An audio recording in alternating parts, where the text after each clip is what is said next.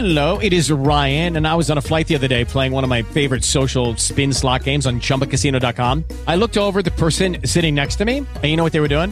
They were also playing Chumba Casino. Coincidence? I think not. Everybody's loving having fun with it. Chumba Casino is home to hundreds of casino-style games that you can play for free anytime, anywhere, even at 30,000 feet. So sign up now at ChumbaCasino.com to claim your free welcome bonus. That's ChumbaCasino.com and live the Chumba life. No purchase necessary. VGW. Void where prohibited by law. See terms and conditions. 18+.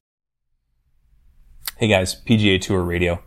Wanted to give you an update on the Phil situation as it relates to Alan Shipnick with his dropping the quote a few days ago about Phil's candid thoughts on the Saudi tour.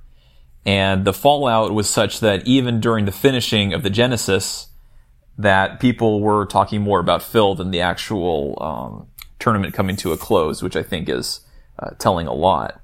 So I've knocked out a few of the podcasts that I think are really great, including Stripe Show, which had Brandel Chambly on. And Brandel's take on that is Brandel never bites his tongue when it comes to an issue. He did give that completely unfiltered, unvarnished opinion, backed up as usually he does by a lot of facts, by a lot of specifics, which I like. And so whatever you think about Brandel, he came out and said what a lot of commentators and speakers aren't willing to say. So I've been a Phil fan forever, and I just know my personal experience of going to Torrey Pines and having him sign stuff for me, and then, you know, I would take pictures with him and fans. And he'd spend a ton of time off the 18th green, and he was really great. So to hear Brandel talk about how early on in the tour, in his words, before he kind of put the pieces together that it could make money for him, that giving autographs and having this good guy image can be profitable, that he pushed, or like he wouldn't give an autograph to a young kid, and how early Phil didn't have the polish that later Phil did. And his impression from the interview was that all this was very calculated. So that very well could be. And I try to give Phil the benefit of the doubt in all of these situations that I'm hearing. And I do that because I know that the feedback that I'm hearing from all these different broadcasts is that Phil's, you know, how could he do this? He's getting in bed with the Saudis, which have a reprehensible human rights record. Why would you take their money? And it just leads to that slippery slope of, yeah, well, we all do business with people. We may even work with people that we don't like and are morally repugnant, but we do it because it's business. So to inject the morality side of things is an argument, but may not be perfectly squeaky clean when it comes to all of the people involved in their own individual situations. So Alan Shipnick started the day going on Rich Eisen, and he really just put his cards out on the table.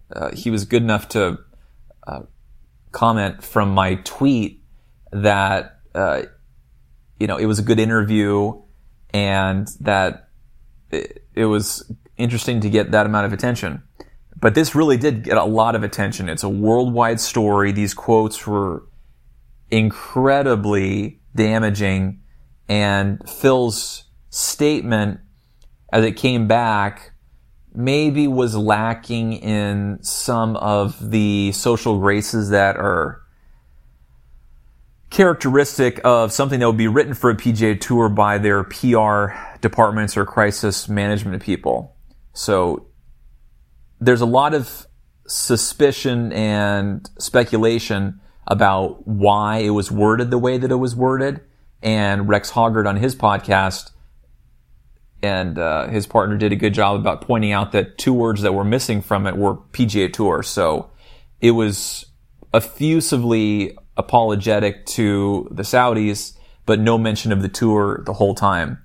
And, you know, I think Rex was saying that the fact that he didn't play in Scottsdale where he's won, and I think that's where he won as an amateur, 30 years ago.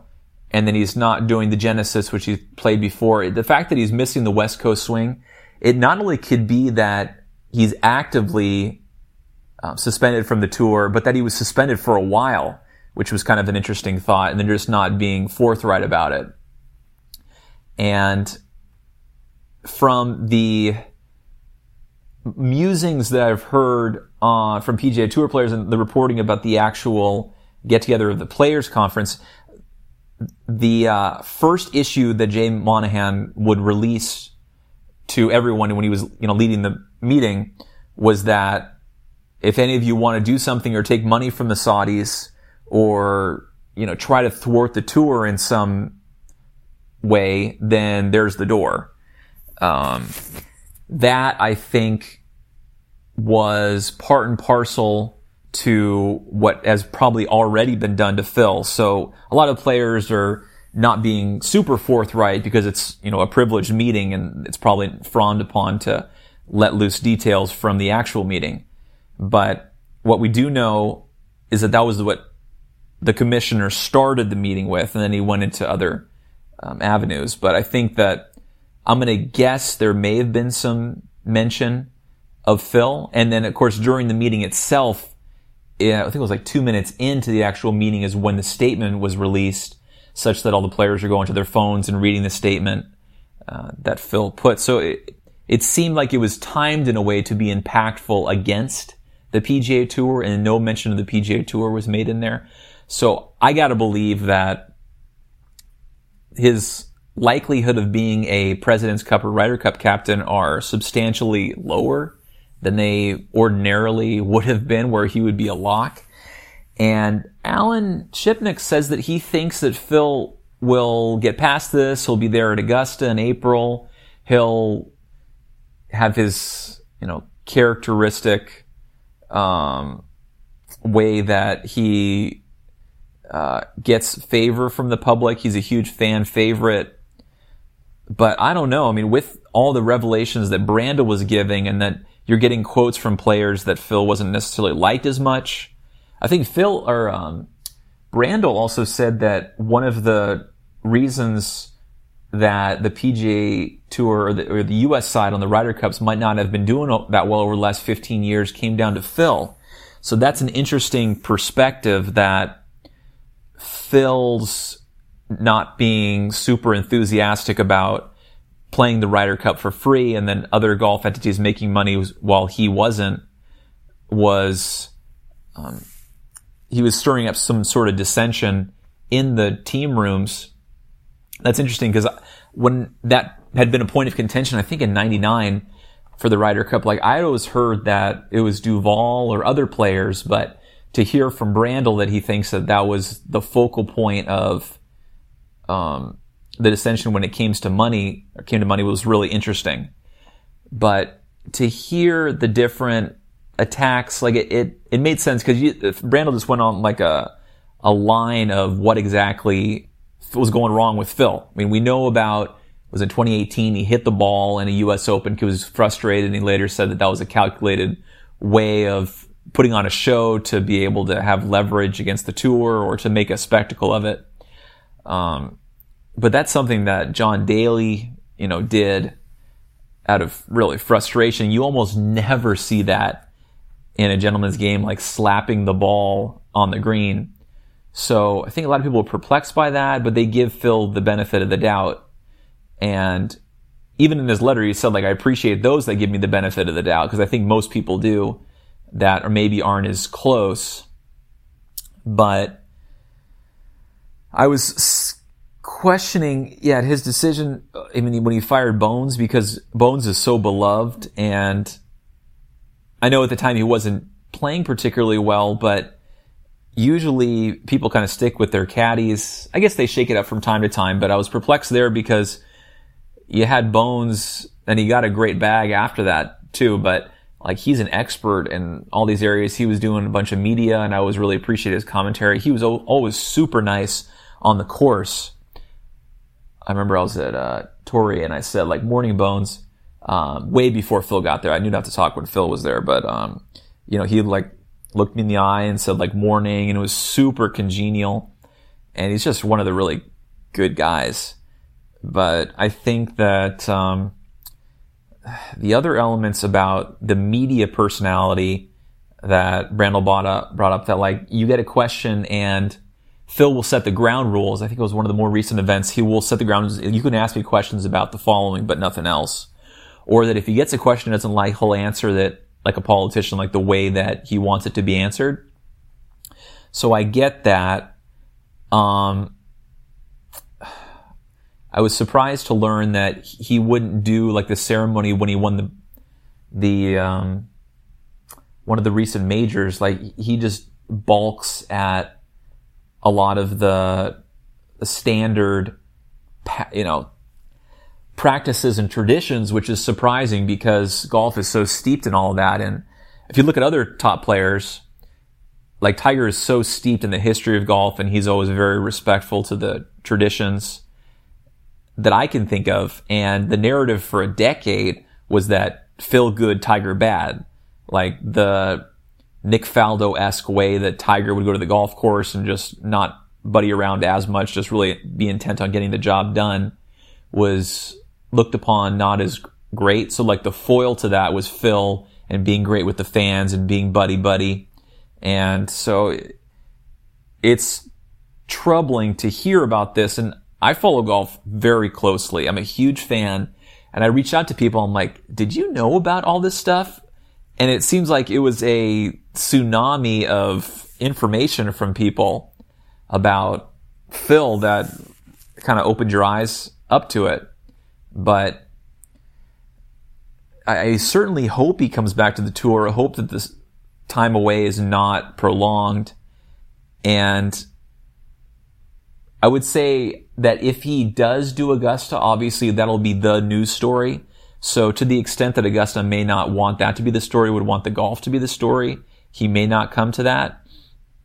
But Phil's already a Hall of Fame player, and we may not agree with what he says, but I think people are quick to forgive if there's like a sincere apology there. And it seems like from all the feedback that's out there and that this was not as well received as Phil may have intended. And the big point of frustration and, lack of understanding, I think, is you hear a lot. Like the writers were thinking, like, what is Phil's motivation to reach out to Alan and give him those quotes?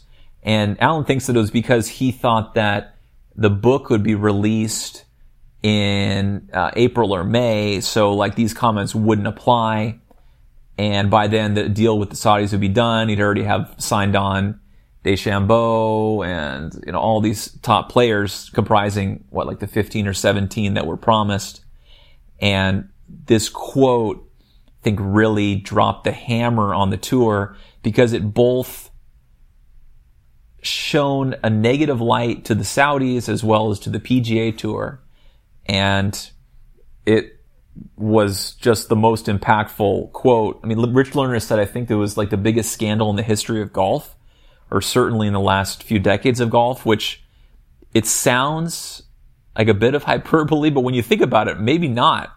Like, this is a legend of the PGA Tour actively thwarting the tour and their efforts and their media rights. So the combination of Greg Norman and Phil Mickelson going together to aggressively try the new tour thing was worrisome for a lot, but to see Rory be against it the whole time is refreshing to a lot of people. I see a lot of, especially Irish reporters. I was listening to an Irish podcast and they were talking about the Phil situation, and they were saying that Phil has a little bit of Donald Trump in him, and this reporter in Ireland doubled down that Phil will try to set the narrative in the way that the former president did.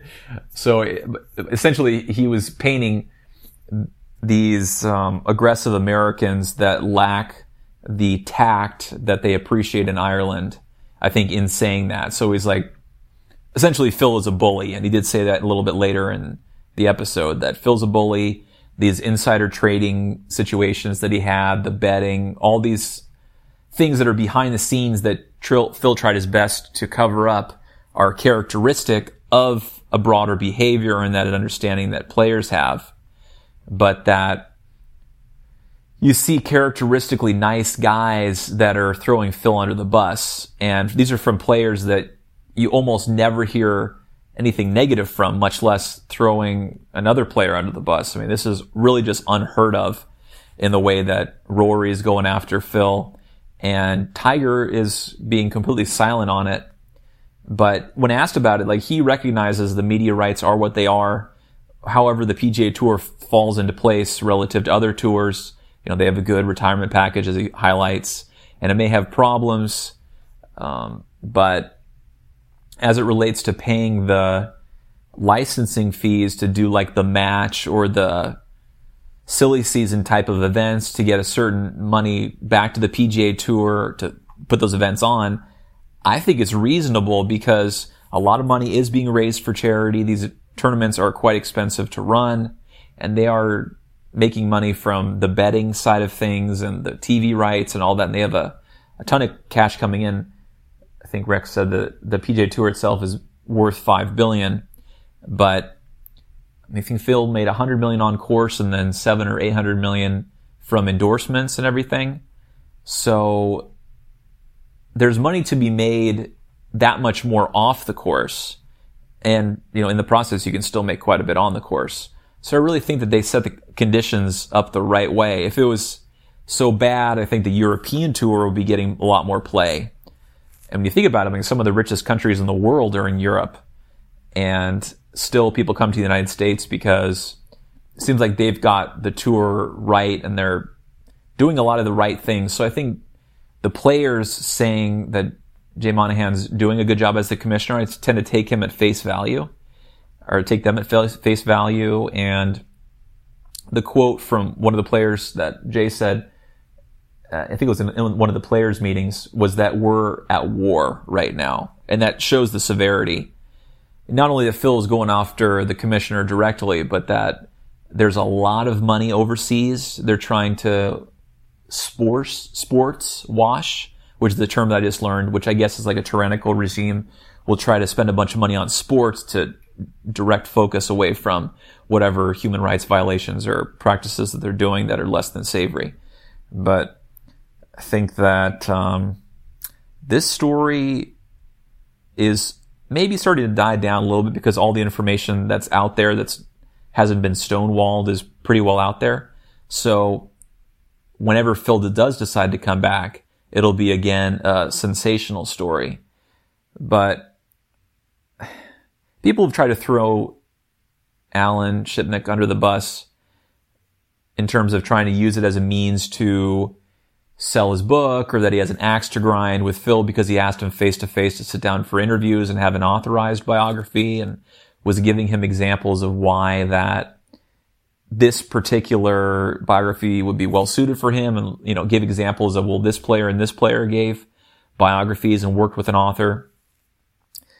So from what I can see, I think Alan's being truthful that it doesn't have an axe to grind, and that he's putting it out there more for people to get a clearer picture before the Saudi League does kick up into something that is going to materialize. So you can say whichever you want about Alan Shipnuck's motivations for dropping the quote earlier than perhaps Simon & Schuster would have liked, but that it definitely does further the conversation in terms of the suitability of the Saudi tour, and it provides clarity for those that were on the fence. I think once those quotes came out, you saw a bunch of players, especially the ones that were on the fence, like DeChambeau, just dropping the hammer like, nah, I'm good, and I'm going to turn down that money because this is a hornet's nest of mess.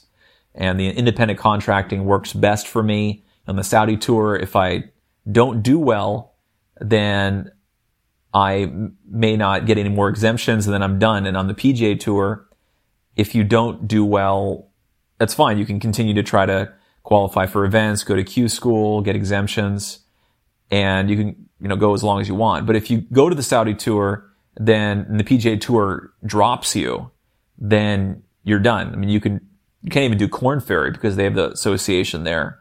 So you'd have to just do money games in Vegas or something with that like +5 handicap. And that is problematic. So no young person would take that deal, especially the ones that want to have some longevity in the game. So it's mostly people that are at the end of their career that are deciding between Senior Tour or Champions Tour and exemptions here and there, and what else is out there. They're having to offer a lot of money, because if you lose your status on the PGA Tour, then you've lost a lot of opportunity, because that's like the place to go. So I think that was a big ask, and there's a lot of money that's going to be keeping these events going. Whether the matches will continue on, because I think those were like huge media events that were so much fun to watch. Loved watching it. Loved to see the back and forth between Tom Brady, and I mean, it was made for TV and it did spectacularly well, and it was very well received. So I think that format is good, like the Wide World of Golf, like Shell's Wonderful World of Golf from back in the day. Those were the best. I remember watching those on the Golf Channel when the Golf Channel launched, and like seeing Palmer play Snead, and those were like some of the best matches ever. So that format I think does work, the one-on-one nature, but also the stroke play works, and obviously the Ryder Cup match play is hugely exciting. And then the amateur, of course, because it's head-to-head. So golf, it keeps reinventing itself, but it does so around the existing PGA Tour. And then to hear the news that Greg is threatening the PGA Tour in terms of you can't kick us out or you can't ban us, I'm thinking that was reactionary to Phil possibly letting him know that, yeah, I've been banned from the tour, and then he's bringing his lawyers or spinning up his lawyers to say, like, what can we do about this? And then using some protective clauses and essentially getting lawsuits going to assert the heavy-handedness in his eyes of the PGA Tour, like they can't be doing that, and to better position the Saudi Tour to operate without the PGA Tour saying, if you do business with them, then you're out over here, which makes it much more difficult for the Saudi Tour to get any sort of good players over there. So definitely an interesting situation. And I think that for the foreseeable future, at least until the weeks leading up to Augusta, this probably will have died down. And Phil will have time to think about it. I think that the media organizations that really most heavily went after Phil had existing tie-ins to the PGA Tour. And if their networks, they have licensing deals with the PGA Tour that they wanted to keep in good stead. So whether they felt as intense as these comments came out, we'll never know, because they have those existing relationships they want to keep cordial. But I just thought that very few people are coming to Phil's defense on this. And many people would say it's indefensible. But at the same time, if he truly was trying to do the NFT platform and get those negotiated rights for the players and was doubling down with his reputation as a leverage tool to benefit the players union and get more of the tour's pay to the individual players, I think that's a noble goal, but perhaps just not gone about the right way. And yeah, I think additional contrition based on the response from that apology statement may be in order, and the first time he goes on camera, perhaps a willingness to take some questions that he doesn't take off the table. So perhaps more of a mea culpa type of interview that really hits all of the points of, what was I thinking on this? Do I have an appreciation for the PGA Tour? Why did I want to go this scorched earth policy as it relates to, setting ablaze all of the PGA Tour, did my career as many people see it, and addressing some of the arrogance that the players are pointing to. So a definitely interesting week in golf. Remember to subscribe to my channel here and check us out at pgaradio.com.